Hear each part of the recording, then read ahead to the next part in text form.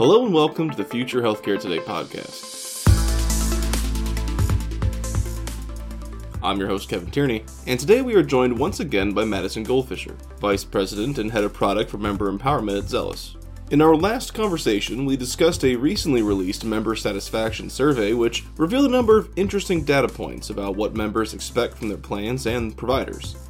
Today, however, we want to focus more specifically on the healthcare journey itself. See, over the past few years, many people have had more reasons than ever to interact with their plans, whether that was because of a chronic disease exacerbated by a sudden lifestyle change, or because of a more acute illness. Regardless of why, the journey that a member takes in the process of receiving healthcare has become far more important, and as such, many payers and providers have turned their attention to that process. But what can payers and providers do to boost member satisfaction? And how can they ensure that members are experiencing the most efficient, reliable, and satisfying journey possible? Before we get started, Madison, just wanted to say thank you again for coming back. We really enjoyed your last conversation, and we're incredibly grateful to have you come back for this one. Thanks for having me here, Kevin. So let's start from the very beginning. How has the member journey fundamentally changed over the last decade? And what's the role that remote solutions have played? Have they come through and changed expectations among members? Yeah, the member experience has changed significantly over the past 10 years. You can look at the advent of kind of the mobile boom, post iPhone launch has really changed how people engage with the plan. And there are other underlying technologies that have enabled that, like cloud deployment, omni-channel coordination. But the experience has really evolved from just managing the claim component, right? And you were engaging with your health plan for the purposes of just, talking about a claim that maybe was rejected or you needed to find a doctor, to include a lot more ongoing engagement opportunities. And again, there's a technology component. I think there's also a business component where value-based care has come into the picture and driven a lot more engagement on how do we actually keep people healthier over time. And that means that the plan is either incenting providers to engage, or the plan itself is driving engagement with a broader set of solutions to not just do the normal plan components, but now also understanding like their care journey and where they should be going next as it pertains to that journey itself. Then to your second question, the advent of telemedicine, which during the pandemic is kind of fascinating, right? It's exploded, and now actually we're seeing a little bit of contraction. I think it's definitely changed the expectations on the convenience factor of the care system, which was not in place prior. You kind of had this expectation that the care system was kind of this old, not really agile environment that you expected to hop from here to here to here and, all the abrasion points. But I think with the advent of telemedicine, right, consumers now expect that access to resourcing is really more at their fingertips, whether that's actually access to care itself, to care resources, or to just understanding like insights within within the plan or their clinical records. And so I think it's going to, the next couple of years, the boundary is going to be pushed on how both care delivery providers and care plans or health plans themselves are actually delivering solutions because of that.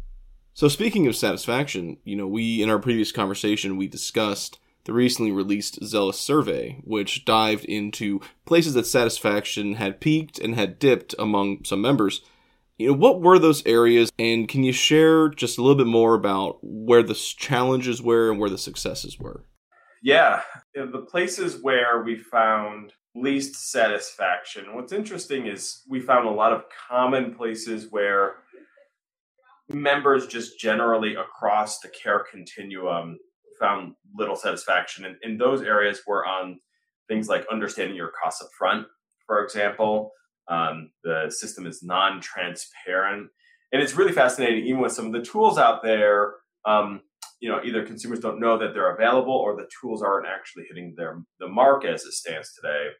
And then one of the other areas that is, we saw a massive dip is especially, after the care delivery experience is actually receiving the bills. Nobody likes receiving bills, but actually like managing the complexity of possibly receiving, multiple EOBs, possibly for the same claim, multiple bills, also possibly for the same claim or the same episode, and being able to reconcile between those, huge dips in consumer satisfaction. And it's just, it kind of shows you both those are kind of actually really directly correlated to the underbelly of how plans are structured, which is the claims and benefit management systems. And really what they're doing, if you think about it, is kind of exposing the underbelly to consumers in those situations of how rough it actually is to run a plan and how rough it is to actually process the benefits and process the claims.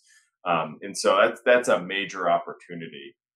One of the interesting things we found was for individuals who had complex cases where maybe they were getting a complex procedure or had chronic conditions.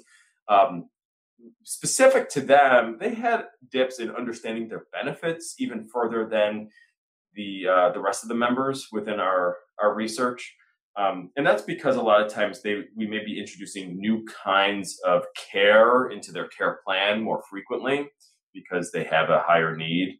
And so for them, like understanding, all right, my doctor now says I need to do X or get X treatment. Is that actually covered? What is it going to cost me? Like the benefit component there is actually outsized in terms of little member satisfaction for those individuals.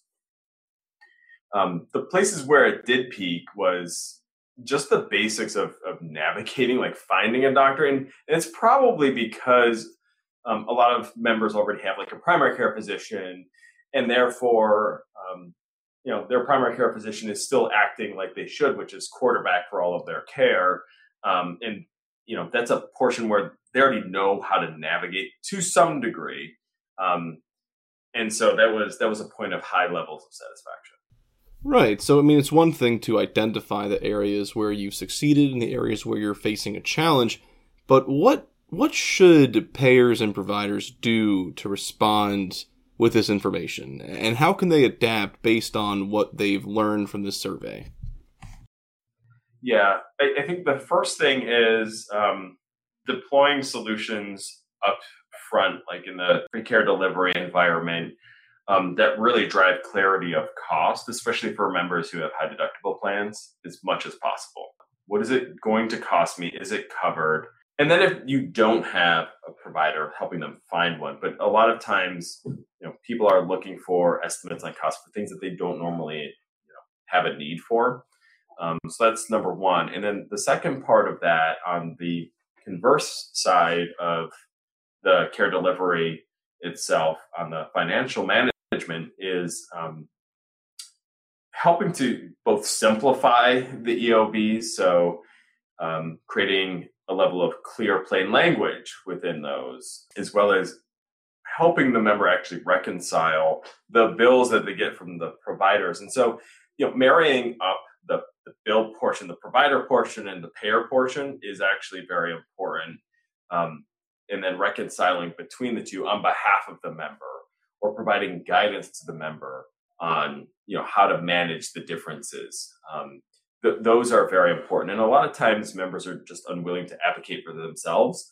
I've heard numerous times, just wait until the third or fourth bill comes in and then pay it. And, for consumers who are used to, everyday on interactions within a digital world now, that's just a completely unacceptable experience. And so helping them, kind of bring those together and then helping them reconcile is, I think, an opportunity.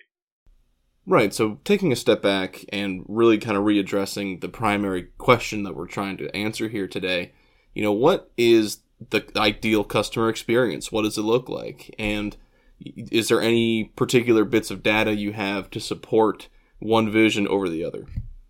The ideal experience, there's obviously some subjectivity in here, and we do have some data on opportunities in that space, but I got to actually reach outside the industry a little bit and then, pull it back in. The ideal experience feels more like going and buying an airline ticket. You know your costs up front. You transmit your information to the air partner. They understand that you're on your way for your flight. And then your check-in process is super simple. They know you're there, you're ready to go, and you're ready to have that experience, whether that's a flight or whether you're getting care delivery. And then lastly, there's no reconciliation on the back end. If you want to spring for something more than what you had bought into or you saw in your cost estimation, you can. In flight, I can add Wi-Fi into it, or I can add other components. But at the end of the day, all of that is supported by the fact that the consumer is in control of that experience and has true clarity and has very easy understanding of how to navigate through it from end to end. And they do that through digital experiences. They also do it omni-channel, which is why I kind of wanted to call them out specifically. And we have strong data that supports that consumers are really interested nowadays in not only solving some of those core problem areas that I mentioned before on satisfaction, but really owning the journey, which is, I think, something very new in the industry where plans for good reason want to drive members to certain places for cost of care purposes or for quality purposes. Consumers do want a level of control, and that means owning the data, owning the journey and what the next step should be, and really doing that alongside the provider and the plan itself.